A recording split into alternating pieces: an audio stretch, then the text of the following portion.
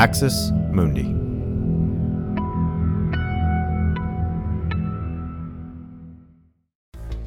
The church is supposed to direct the government. The government is not supposed to direct the church. Most Christians are now confronted with questions concerning what we all believe and why. We need to be the party of nationalism, and I'm a Christian and I say it proudly. We should be Christian nationalists. When it comes down to democracy or power, white Christian nationalism will choose power every time. After over a decade of studying Christian nationalism and 3 decades practicing the Christian faith, I'm convinced that Christian nationalism is a very real threat to American democracy. It betrays the Christian gospel and threatens the American Christian church. American Idols drops September 18th. Available anywhere you get your podcasts. Hit subscribe now. For more information, go to axismundi.us.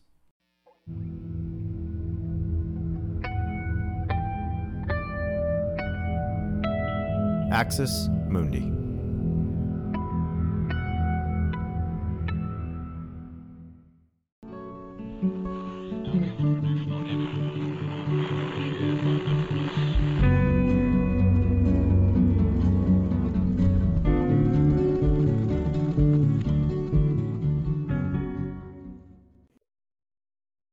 Welcome to Straight White American Jesus. My name is Brad Onishi, faculty at the University of San Francisco, and soon, Dan, I'll be teaching a class at Santa Clara University, which I'm super excited about. So I'm here with my co-host.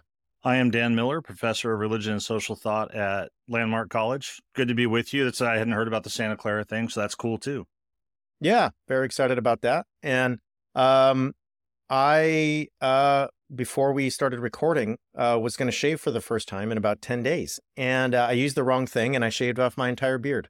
So now I feel like a 16-year-old who has no facial hair. I always have a beard. I've had a beard for like 15 years and now I have no beard. So I'm feeling a little strange at the moment. So I hope you'll bear with me. You know, I'm going to try to make it. You look young. You look fresh. It's fine. It's just the refreshed Bradley. I do not feel young or fresh, so I can tell you that right now. I actually I promise everyone listening I'm going to stop talking about this in 10 seconds. But I shaved, and then I had a mustache, and I was like, oh, I'm going to do a mustache because I'm soon going to be the dad of 2 little kids. I'm in my 40s. This is prime mustache season for me.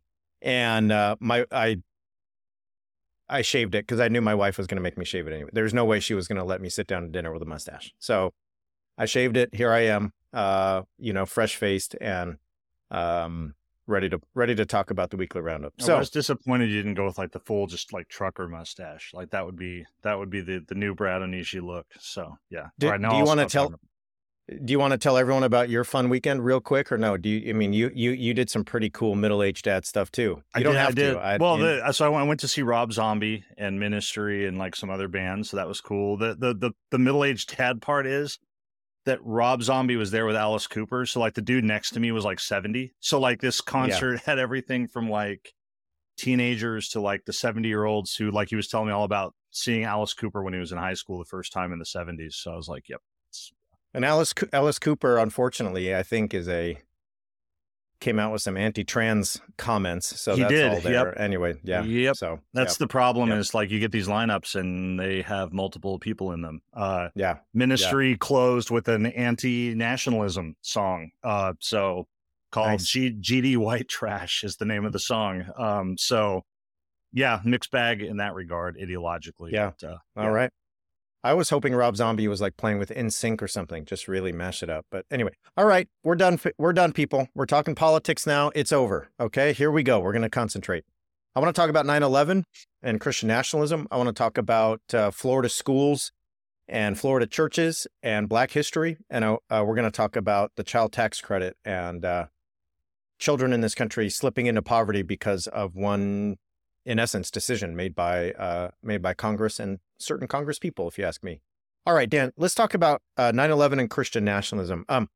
This week was, of course, 9/11, the anniversary of one of the most infamous days in American history. And it really is a day, I think, that brings about a lot of just obvious sadness and grief and mourning for so many Americans, if not all Americans. I think we're to a point now where many of our students and young people are kind of like, we're not born then, and they obviously don't remember it. So we've reached a point of like a different kind of memory when it comes to 9/11. But I was asked this week by Anna Boehm at Reckon South, who's just a great journalist, about 9/11 and Christian nationalism. And it really sparked some thoughts that I wanted to share here on the pod. And here's what I wanted to talk about, okay? 9/11 is a day of infamy, along with Pearl Harbor and a few other days in American history where the country's been attacked. There is no denying, there is no ever denying that it is a day where Americans lost their lives, families were changed forever, the nation itself was altered in its history. What I want to talk about is how 9/11 led to a resurgence of Christian nationalism.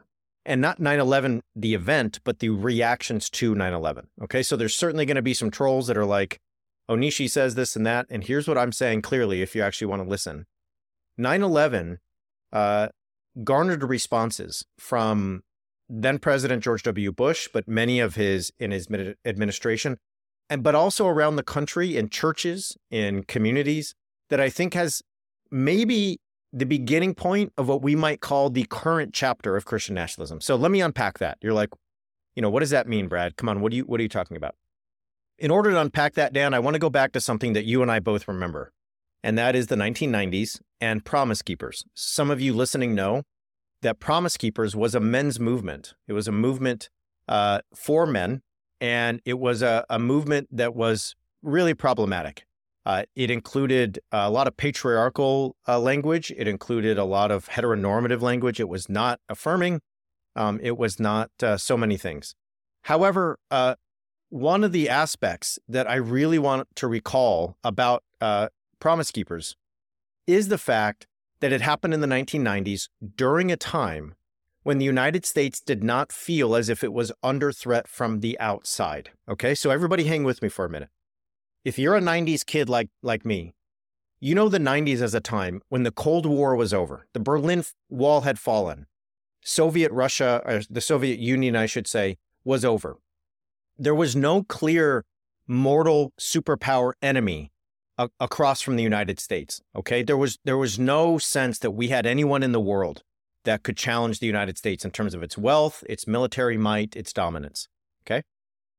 Now, because of that, I think that we entered a place where American Christianity did not have a big bad other that it was looking to as kind of the enemy that it was fighting.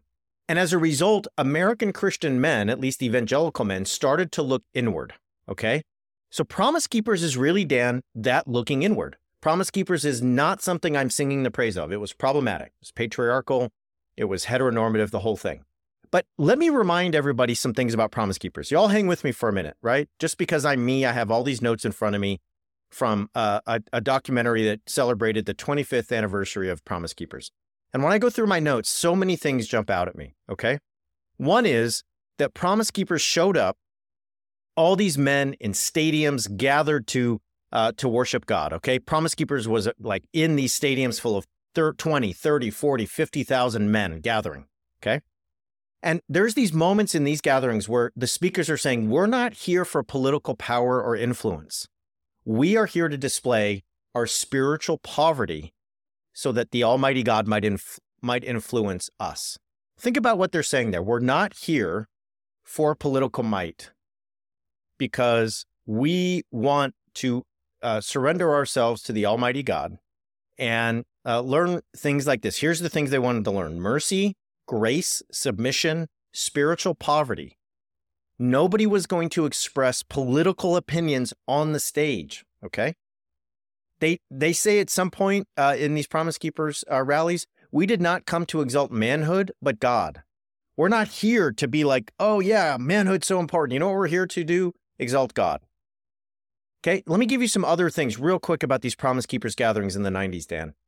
Folks are talking about repentance, humility, and bowing down when it comes to racial reconciliation. White men, black men, let's get together and reconcile. We need to do this better. Okay? We need to, hang with me now, we need to recognize a history of racism in the country and what it's done to the American church. And we need to fix that. They want to extend. There was extended reflection at these gatherings. 50, 60,000 men in a stadium, many of them white, but some of them black, some of them people of color. Extended reflection on who? Martin Luther King Jr., the March on Washington, stuff like that. If you watch this documentary and you look at some of the footage that I've looked at, you can see that manhood is not about killing bad guys. You see that there's a celebration of manhood about dancing, crying, writing songs, and it's about the ultimate vulnerable man before God who is promising to go home and be a better dad and a better husband. There's even somebody who says in the doc from the stage, your second job is to go home.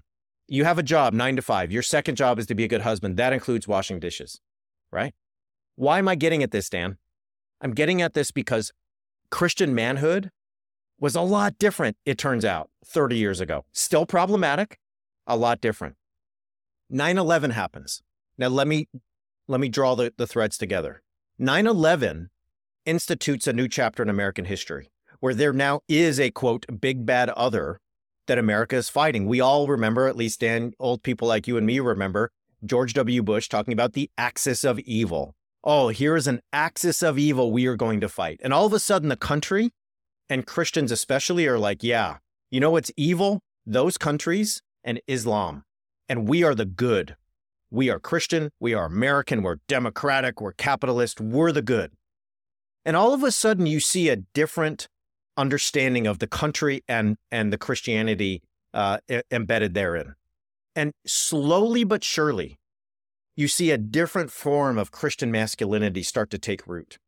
You start to see, Dan, a kind of militant masculinity. You start to see a masculinity that says real men sign up for the armed forces and they fight Saddam Hussein, or they go to Afghanistan.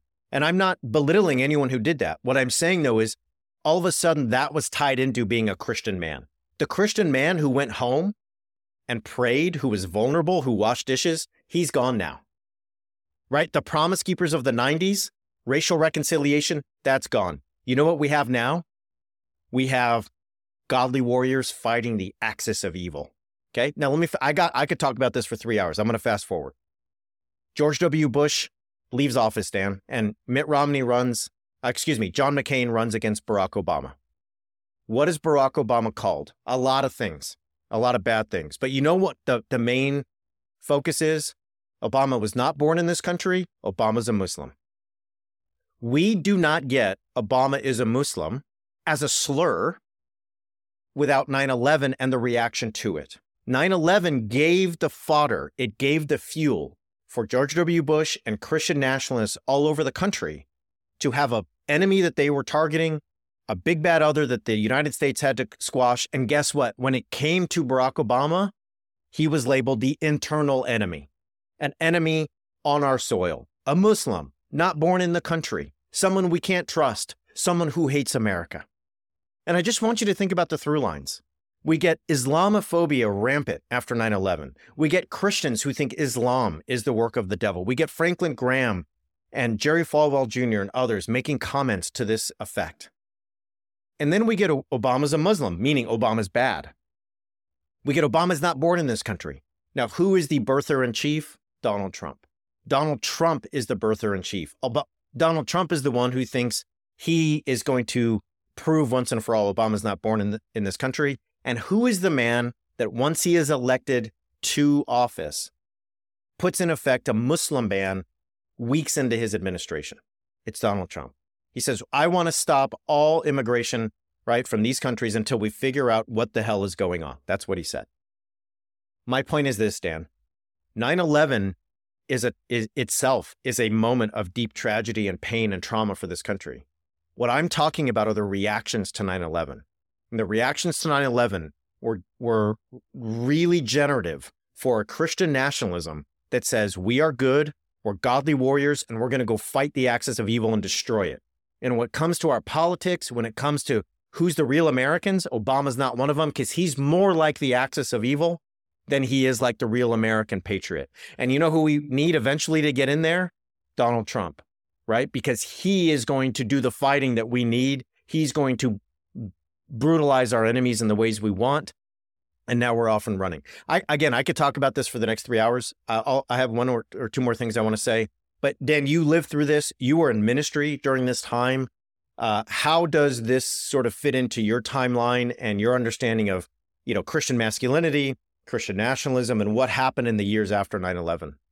I think you nailed the head on the Christian masculinity piece. Exactly. I think that's what it was, is it did transform what could have been a more reflective, a more reflective kind of vulnerable model of masculinity to something else. I think touching on the racial component of Promise Keepers is key, because that's when they also lost a lot of their kind of white followers, and they're like, oh, nope, talking too much about, pro-black stuff now, like we're done.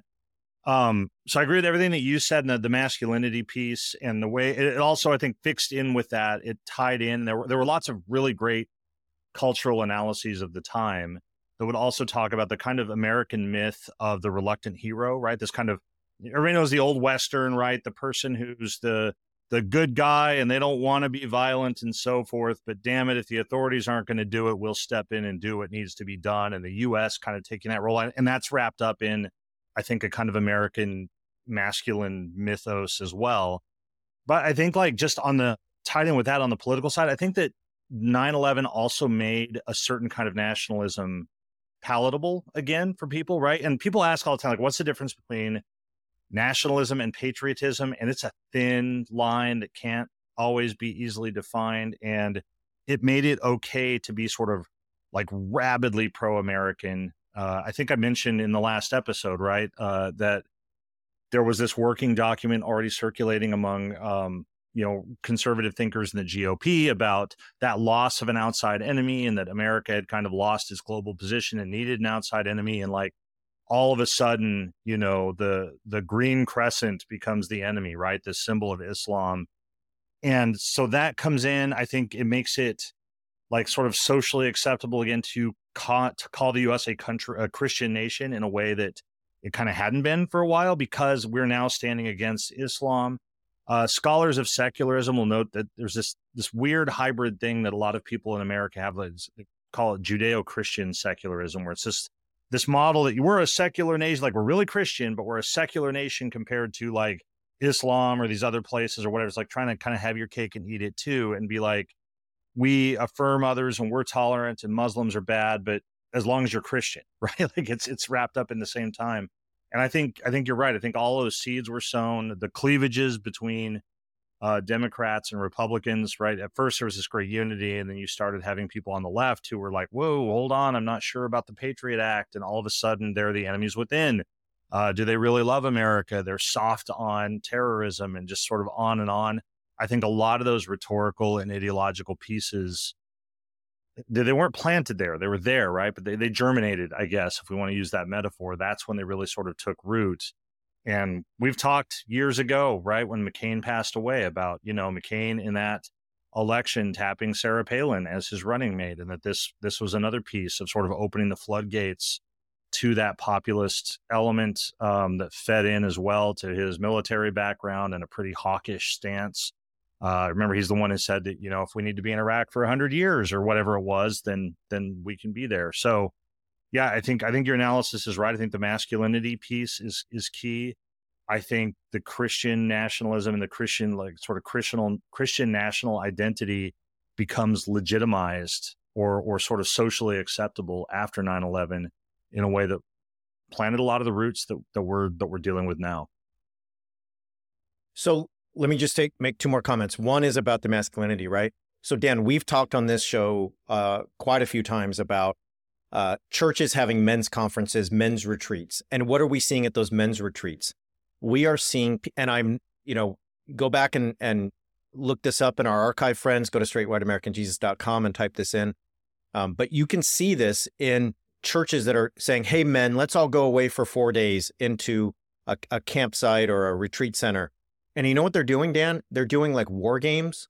They have like, these contests where men are like competing against each other in combat, and they have 14-year-olds with fake weapons that are training them. There's like tanks on stage with like fake soldiers rappelling down with lasers and hardcore music, right? Can you imagine, Dan, saying to that church, hey, why don't we do Promise Keepers? Where, I don't know, we all get together, we talk about racial reconciliation. If you mentioned racial reconciliation right now, they'd be like, woke, too woke. I can't believe you would even mention that, right? And we're going to get into that basically in Florida here in a second, okay? Let's talk about racial reconciliation. Let's talk about being really good husbands and fathers who are what? Vulnerable, who help out around the house by washing dishes and vacuuming, who, take care of our kids in a way that is accepting and understanding. That's the kind of stuff you heard at Promise Keepers. 30 years later, you know what you see? Let's take the 14-year-old boys out and teach them how to use AR-15s because that's what Jesus would want. So that's changed a lot. That's number one. Number two, I think, let me stop. Can you explain what the Patriot Act is? Because it occurs to me that there's people listening, they're like, I don't remember what that is. And it's literally called the Patriot Act. Would you mind just giving us a minute on that? Yeah. So the first, off the top of my head, the Patriot, if you look it up, you can Google it, Wiki will have a great thing on it. It's all capitals because every letter stands for something. I can't remember what they all are, but it's like this uber American thing. But the Patriot Act, like it expanded basically like surveillance. It made it so it was easier for different federal agencies to get like secret warrants to look at things. It was a lot about listening in on phone conversations and really now we would call it gathering metadata, like vast amounts of metadata that before the government couldn't have access to, and then sifting through it, and all these arguments about, we're not going to do anything with it unless we see reasons to be alarmed. And privacy advocates are like, not so sure about that. And a lot of things like that. It was basically critics, including me, will say it was really about basically curtailing civil liberties to try to increase the ability to track phone conversations, to try to keep an eye out for weird phone calls from foreign countries, to track people's movements and things like that. I think not technically probably part of the Patriot Act, but you also had all these other things like extraordinary rendition and other kinds of practices that really, really stretched the bounds of like what was legally permissible to do to non-citizens and things like that. And again, in the immediate aftermath of 9/11, like a lot of people just sort of jumped on board with this. Over time, as things sort of settled a bit, you started getting, liberals and progressives and others who were really concerned about this and started wanting to sort of pull back on this, but the genie was sort of out of the bottle. So yeah, it was this raft of legislation. One was called the Patriot Act. There were other ones, but sort of like what it centered around, that really was about expanding surveillance abilities in the U.S. And there are lots of questions about the constitutionality of that, privacy rights, worries about profiling. There were concerns about FBI infiltrating mosques and things like that. So yeah, that's sort of, so that whole raft of things is what we're talking about. Well, and if you listen to scholars of Islam, scholars who study Islam in the United States, they will tell you that many Muslim American communities in the United States, they're very aware that they're being listened to by the FBI because of the Patriot. Like you could be anybody who is part of a Muslim community. And most folks are pretty aware, like we're probably being listened to just because we're Muslim and we are in Los Angeles or we're in Chicago or wherever it may be. And that was at the hands of the Patriot Act. Let me just say two more things and then we'll go to break. One is, Dan, I think one of the things I would love for people to take away from this conversation is that 9/11, the response to it by the presidential administration and by larger forces at play, reinstantiated the Christian myth of the nation, as you said.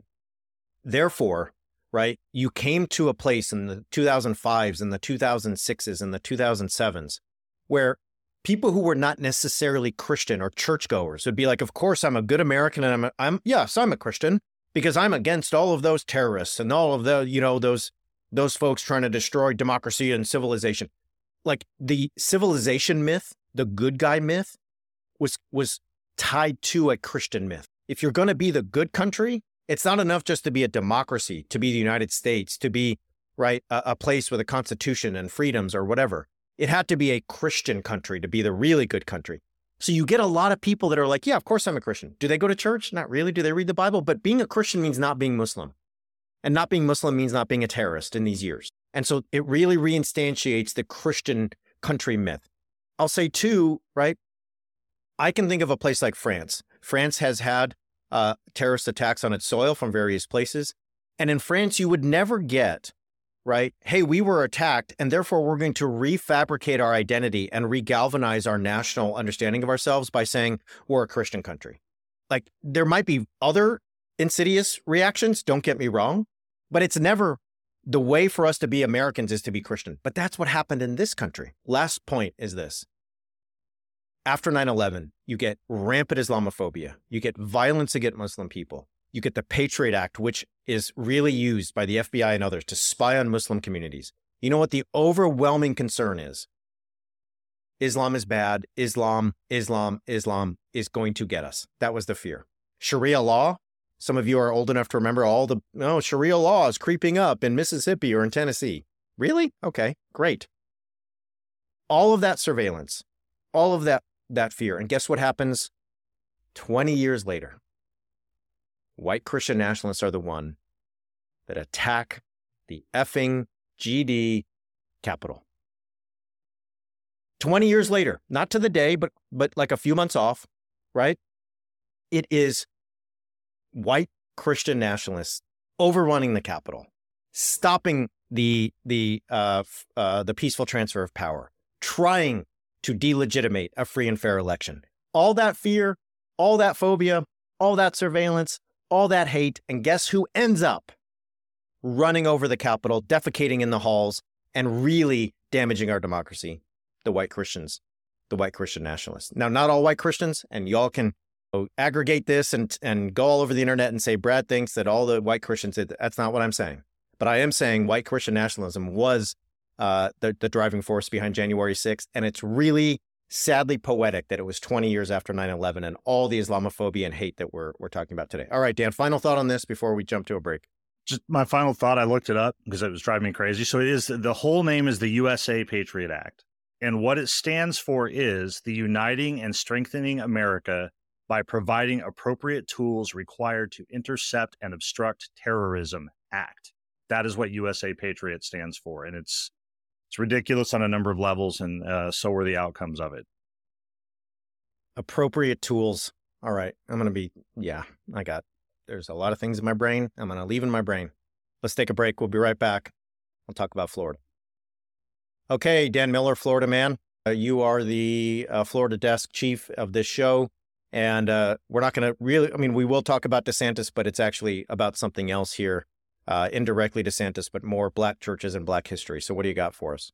Florida has been marked, as everybody knows, by, structured opposition to critical race theory in quotes there, limiting access and exposure to books and materials about race, as well as gender and sexuality and so forth. Everybody knows and remembers the Fighting the College Board on the American History AP exam, adopting K through 12 history standards, the whitewash American history. We've talked about all of that. All of that background is significant because there was some really interesting and I think really encouraging news this week about Black churches in Florida sort of stepping up to fill what they see as a gap and to teach African-American history that the GOP in Florida is trying to erase.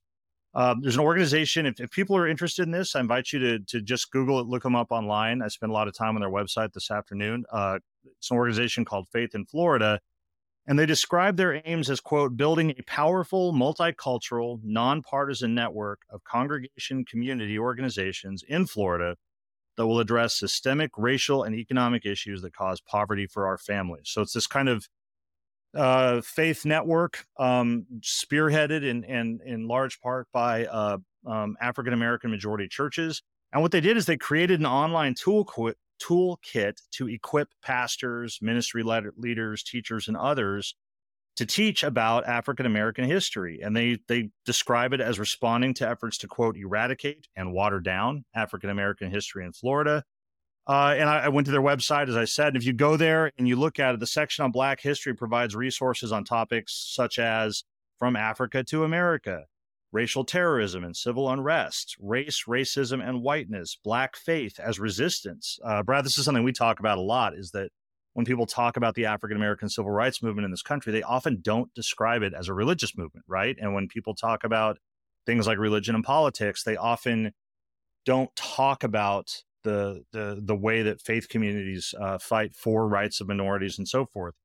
They have another section on Black history is American history. They have a section for children's resources. They have a section linking to other online sources. Invite people. We get emails all the time from people who are like, the stuff you talk about is really cool, or I didn't learn about this in college, or I didn't learn about this in high school, or I didn't where do I go? And they've got just great lists of books and resources and things like that. But I think that this is really powerful and significant. I want to watch and see what happens, how this plays out when people talk about Christian support for the GOP, but what they often mean is white Christian support. And Brad, I know you hear it. I hear it all the time. Why do you talk about white Christians all the time, or just Christians? Why do you always make it about race?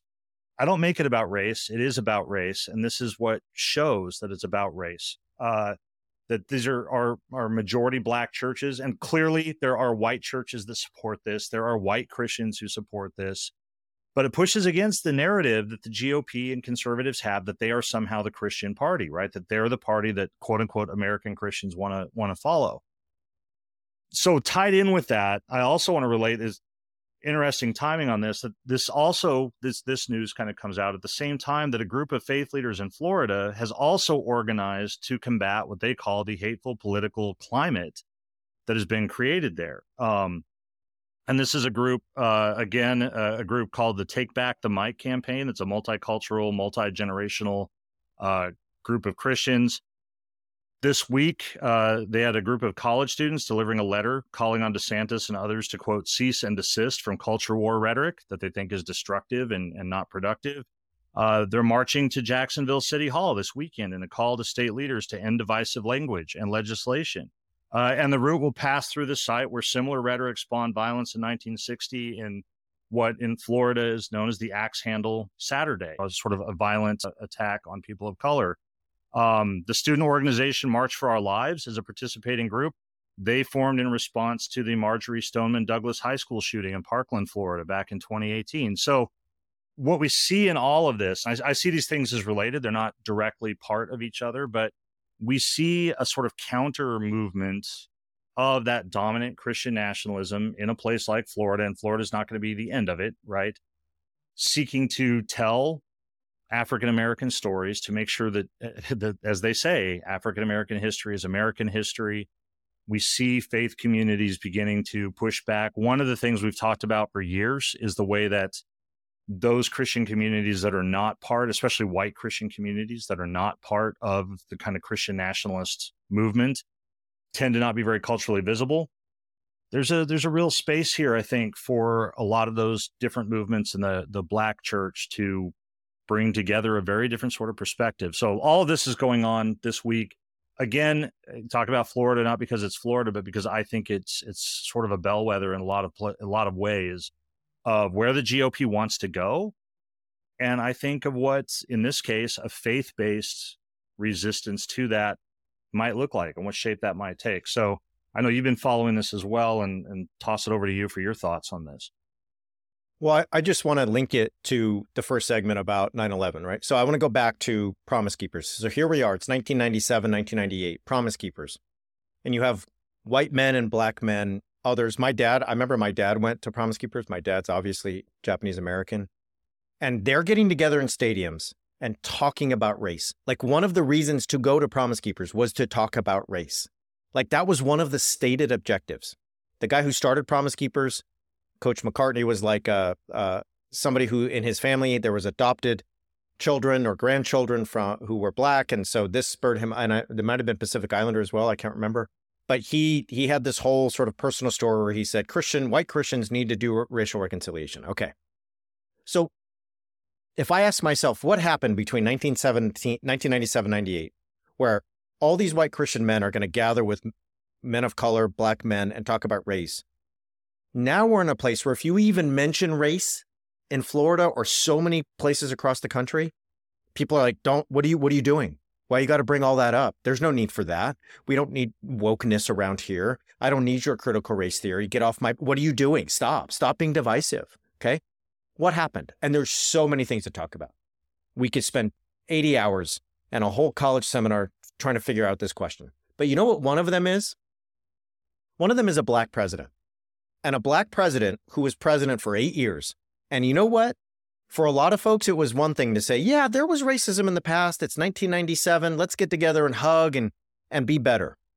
But we just got attacked at 9/11. And then they elected this guy Obama, who I think might be a Muslim. So you know what? No. And if you just watch the progression, right, of American rhetoric, American Christian rhetoric, American Christian masculine rhetoric, it goes from racial reconciliation to, I kind of think the tides and the tables and the scales have been upset too much. It's too much. You want a black president with a black wife and black kids? A guy named Hussein? A guy named Obama? What? Are you serious? No, we're going to get to a place now. And I recognize I'm skipping over 10 years of details, but we're going to get to a place where if you even try to teach black history in our schools, we're going to call you woke, we're going to call you a radical leftist, and we're going to tell you to get out. So now we need faith-based initiatives. We need private civic groups to pick up the slack because the public sphere has been so poisoned that these things can't even be discussed, much less taught. That is what goes through my brain as I hear about all these efforts. Yeah, I think the one thing because I was reading about this week, right? And so people reached out to the Department of Education in Florida, and of course they didn't get back. They had no comment, whatever.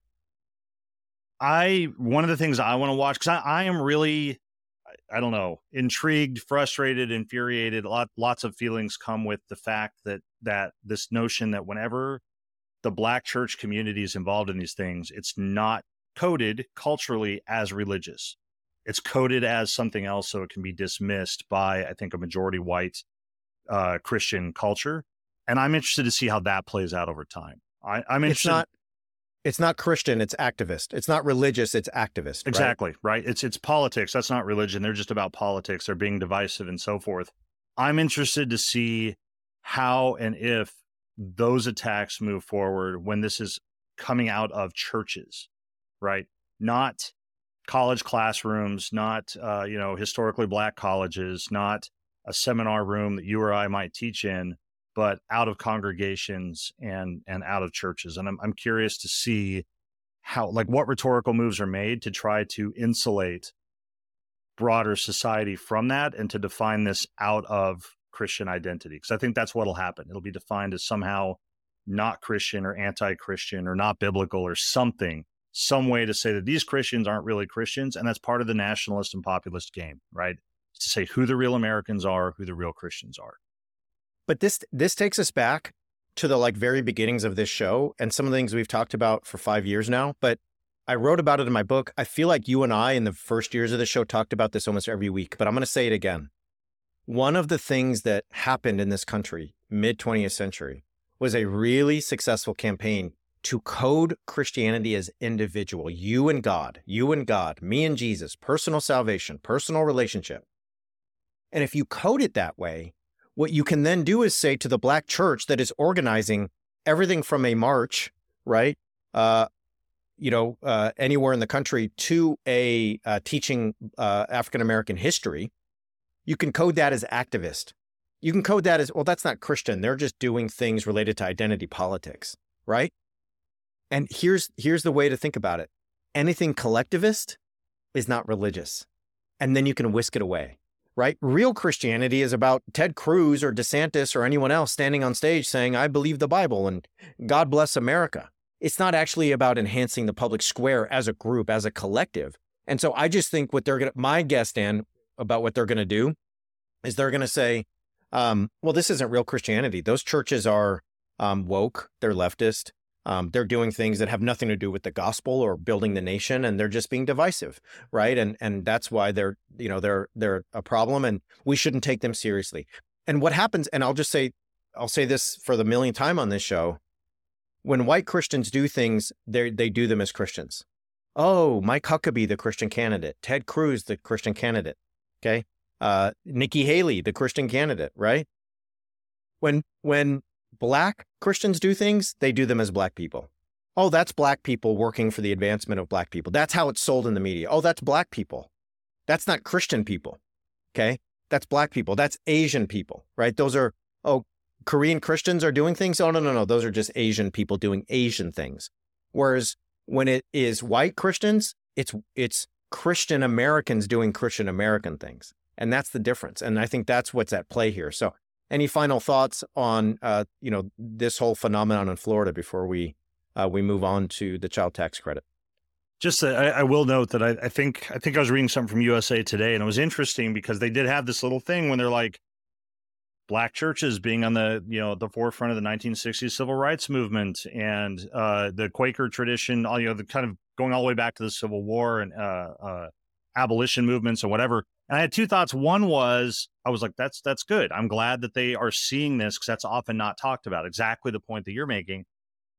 The other thought, though, was like, it's really frustrating that it's notable that, oh, wow, look what they actually said. They actually pointed out that this is not something new, that this is something that faith traditions in the United States on this continent have been doing for a long time, fighting for social justice and equality and so forth. So, it really, really just fascinating. If I can get my emotion out of it, put on the religious studies scholar hat, it's really, really interesting to watch, and we'll see where it goes. All right, let's take a break. We'll come back and talk about the child tax credit and some things surrounding that. We'll be right back. Okay, Dan, got a new report out this week that showed some statistics about American children who have re-entered poverty. And so I'll throw it to you to take us through it. And I know both of us have thoughts on this. So what happened with these stats?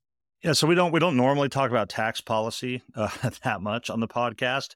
But people will remember, especially if you're somebody who has kids, or maybe if you're somebody who's still a dependent of somebody who can claim you on their taxes and stuff. During COVID-19, Congress enhanced what's called the child tax credit, right? That basically gives you a tax bump because you have dependents, you have kids that you have to care for. It also enhanced the eligibility for low-income parents. It made it easier for lower-income families to claim this. Because the reality is, if you make $150K a year, you don't need the child tax credit in the same way that you do if you make $35,000 a year, right? So it did all of this, and we and others, we weren't unique in this, but lots of people said this is going to do huge things to combat child poverty in America, and it's, as far as things go, a pretty easy thing to do, and it did. In 2021, a record low 5.2% of children U.S. children were in poverty. So it reached a record low, but the enhancements lapsed. Congress chose not to renew them. I'm going to throw it to you in a minute to take us through some of the figures who are there. But in 2021, as I say, you had a record low 5.2% of children. Last year, the number jumped to 12.4%, right? That is a 238% increase in child poverty. And it didn't just affect children. The overall poverty rate was affected by this, but I think we're more concerned about child poverty here. And that was a number that was higher than before the pandemic. It was the highest number since 2010. We've talked about before that if you want to win elections and do things like that, show that you actually care about people, do things that will actually benefit people. And this expansion of the child tax credit did that. I'm just going to throw this out there. It's no secret which party opposes extending this, right? Democrats have been trying to get it. We're trying to make it permanent, have been trying to extend it ever since. They don't have the votes to do it. But I'll just point out that one of the reasons why you get, or one of the effects of so much culture war rhetoric on the right is because one of the things that it does is it takes a lot of working class white Americans who benefit from something like an expanded child tax credit, right? It obviously does not raise their taxes. That's the point, right? They get a child tax credit. What it does is it makes them angry and it makes them defensive and it makes them sure that they're being attacked in a bunch of other ways. And so all that energy goes to that, and it distracts nicely from the fact that the same party you're supporting is not enhancing this policy that would benefit you, that would benefit your children, that would benefit people all over the country. And that's just one of the effects. And I think one of the stratagems behind the kind of endless culture war rhetoric on the right is to keep feeding a kind of economic beast that disadvantages lots of working class white Americans, among others, lots of poor white Americans, among others, who will gladly vote for a billionaire because he says that he opposes queer people and he opposes Black Lives Matter. all the while he and his party are taking money out of their pocket. So that's me on my soapbox. So I'll step back. What were your thoughts on this? And I know that you have some choice insights on some of those Congress people who are involved in not extending this policy. Well, I'm always a fan of just trying to put things really plainly. So if we put it plainly, we're the wealthiest country in the world, and we are choosing for this to happen. This is not a scarcity situation. This is not a we just can't do it situation. And you're like, well, prove it. Well, here's the proof. Since 2022, the proposed budget for the military in this country has gone up $100 billion. So, and this comes from the Black church tradition and its legacy. Budgets are moral issues. The way you budget your money shows what you care about. And the way you budget your money, right, shows what values you have. So the United States, under not only the Trump administration, but now the Biden administration, so it's all fair and game. Sorry, on this show, we criticize everybody. The Biden administration has proposed a military budget that is $100 billion more than it was in 2022, okay? And yet, we're letting a child tax credit expire. That means American children are sliding into poverty. So we don't have to live this way. It is a choice, okay? And I feel like we need to point that out. Now, as you say, Dan, one of the things I have said for a long time in this show is, if you are a party that actually helps people, you might get past the rhetoric. So if you're a party that says we're going to do things to help children have food on the table, pre-K for everyone, so that little kids can get educated and parents can go to work and not have to worry about paying for childcare, right?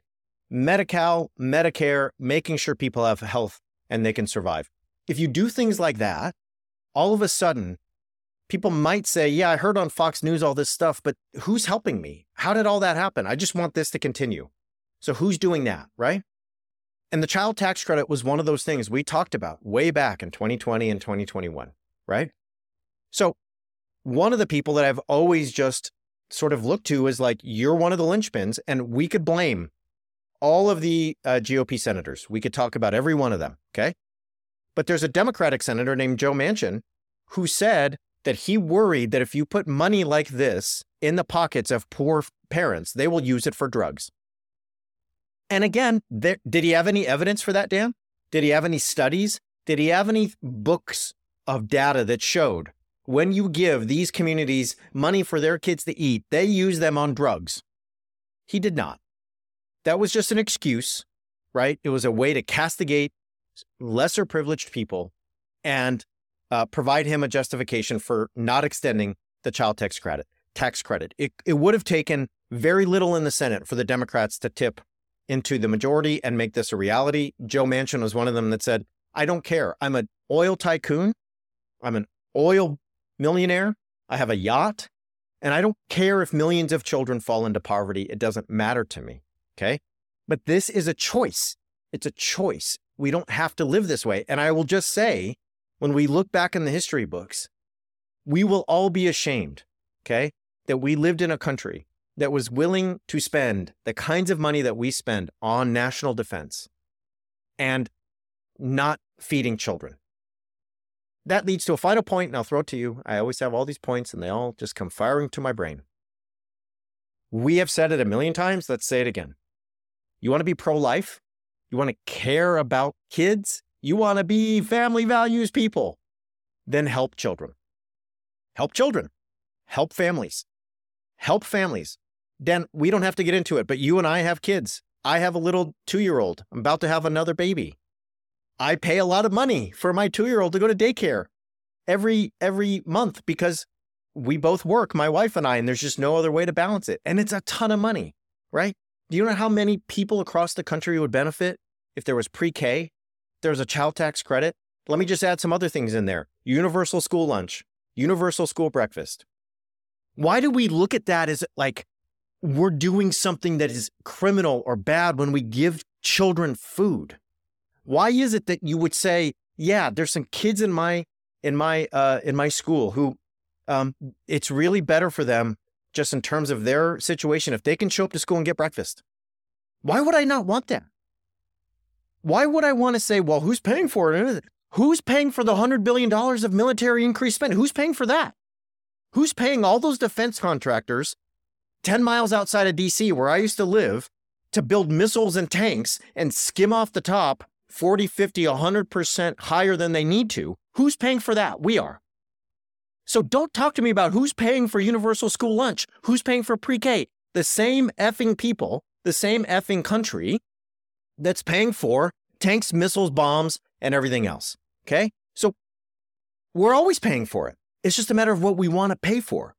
And if you want to be about family values in life, why won't you support families in life? Well, we all know the reason, but anyway, all right, I've just about blown up. My face is about to explode. Your turn. Go ahead. Save me. I don't think I'm going to be saving anything. So like a few things, like you hit on something really key there, I think, with that whole notion of, mansion, it could be money used for drugs. Talking to Uncle Ron, and this comes up, and Uncle Ron says, oh, what if the families use it for drugs? And just ask this, Uncle Ron, I guess Uncle Ron's got a kid now. Let's call him Jimmy, right?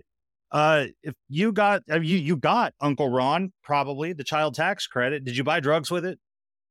Did it even cross your mind to buy drugs with it? Or did you do stuff for your kids, among other things? Like all the money you have to spend in a household to take care of your kids. Like, oh, of course I took care of my kids. Cool. I think most parents, the vast majority of parents, want what's best for their kids, and they're doing the best they can with their kids, right? And it's just that fundamental lack of empathy is just really, really striking. And I think it's carefully cultivated, right? It's that you talked about the moral dimensions of all of this, of positioning ourselves, if we're the people who oppose this, as somehow good and moral, and everybody else has to be demonized. This is part of what it does. It makes it so that it's not just Muslims who are bad. It's not just other countries. It's parents who have less money than us, I guess, and so now they might use that money for bad things, and we can feel better about not giving it to them. Or you mentioned, the universal school lunches and breakfasts and things like that. I live in a state, or at least a town, where everybody has access to school lunch. I've had this conversation with people where somebody's like, oh yeah, well, what about the kid who already ate breakfast at home and then they go to school and get a second breakfast? And I'm like, who cares? If that means the kid who can't eat breakfast at home gets breakfast, I'm all for it. I've got no problem with that, right? It's that kind of rhetoric that I think is just sort of, I don't know, beyond the pale. And like the last piece of it for me is this is the rhetoric people will hear, not just about this, lots of things where people say, well, it's a moral issue, because poverty is often a moral issue in America. There's often a deep-seated sense that if people are poor or can't feed their kids, it's because they did something wrong. They don't work hard. They're lazy. They're bad people, whatever. But you'll hear you got to fix it. You can't just fix a problem by throwing money at it. And you know how many times in my life, in different contexts, I'm like, well, have we tried that actually? Have we tried throwing some money at it? Have we tried hiring some more people, or have we tried feeding some more kids? Like, let's give that a try. All right. So now I'm going to blow a gasket too. No. So, but it's infuriating. So, okay, real quick before we go, because now we're both on a roll. I think we're ready to go now. We worked up a sweat. We could go for another 2 hours. Let's just talk about 2023. Okay. We have, and this is from CBS News. Y'all can find these articles. It is not hard. The Department of Defense is being overcharged by contractors in the area of 40 to 50%, costing us taxpayers hundreds of millions of dollars per year. And do you know how many people at these barbecues, Dan, are like, yeah, what about these contractors? I mean, that missile was supposed to cost $5 million, but they charged us 10. Can you believe these guys? You know what that dad you're talking about at the barbecue is saying? Yeah, can you believe it that John over there eats breakfast at home and then he goes to school and it costs taxpayers $1.80 for him to have another breakfast? Can you believe that? Why do we worry about one thing and not the other? There's a lot of reasons, but it's just so easy to punch down and feel morally superior than it is to look up and think, we're getting hosed by defense contractors and an $842 billion defense budget, and we don't even care because we just think more. You know what people always say? You can't just throw money at it. You know what they do say in this country? More security, we'll be more safe. More guns, more missiles, more tanks, we'll be safe. That's what we always say.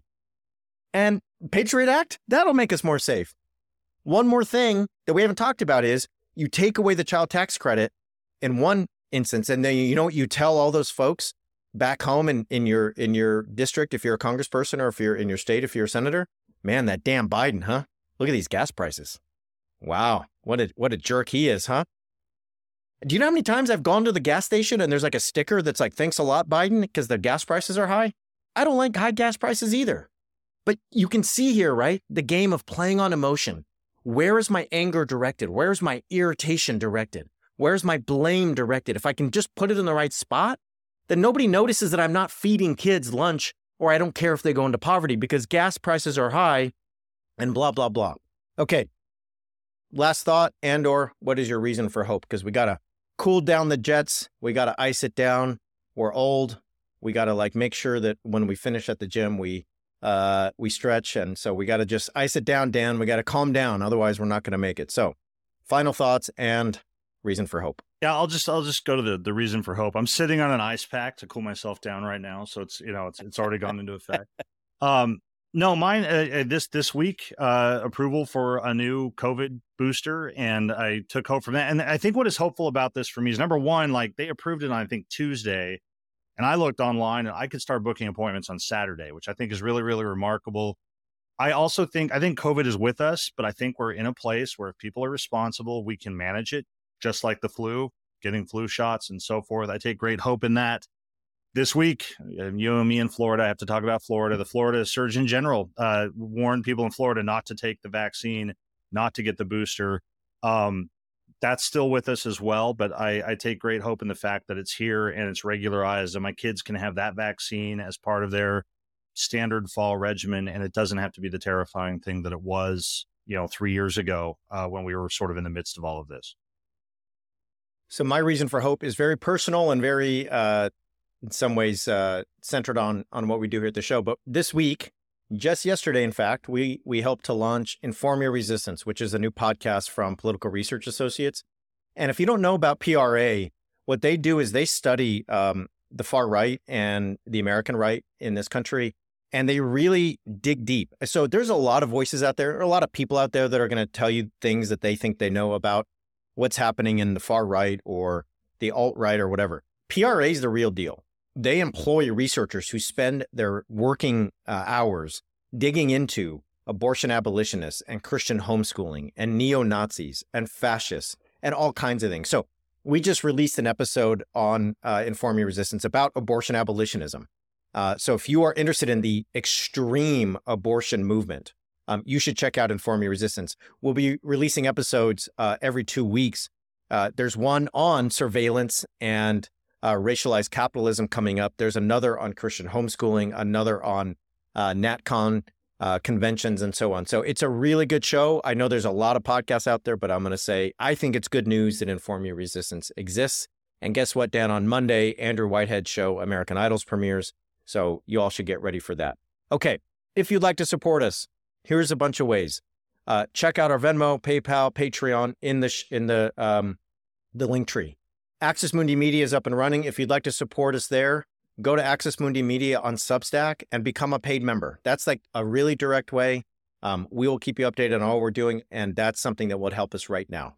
Other than that, you can follow us at Straight White JC, me at Bradley Onishi, and we'll be back next week with the weekly roundup and an interview, and it's in the code. I have to say, right here at the end, Dan, my wife is due soon, so I'm hoping to be here next week. But if the baby comes early, I will not be. And I'll see you all on the flip side. All right. Thanks for being here. Have a good day. Thanks, Brad.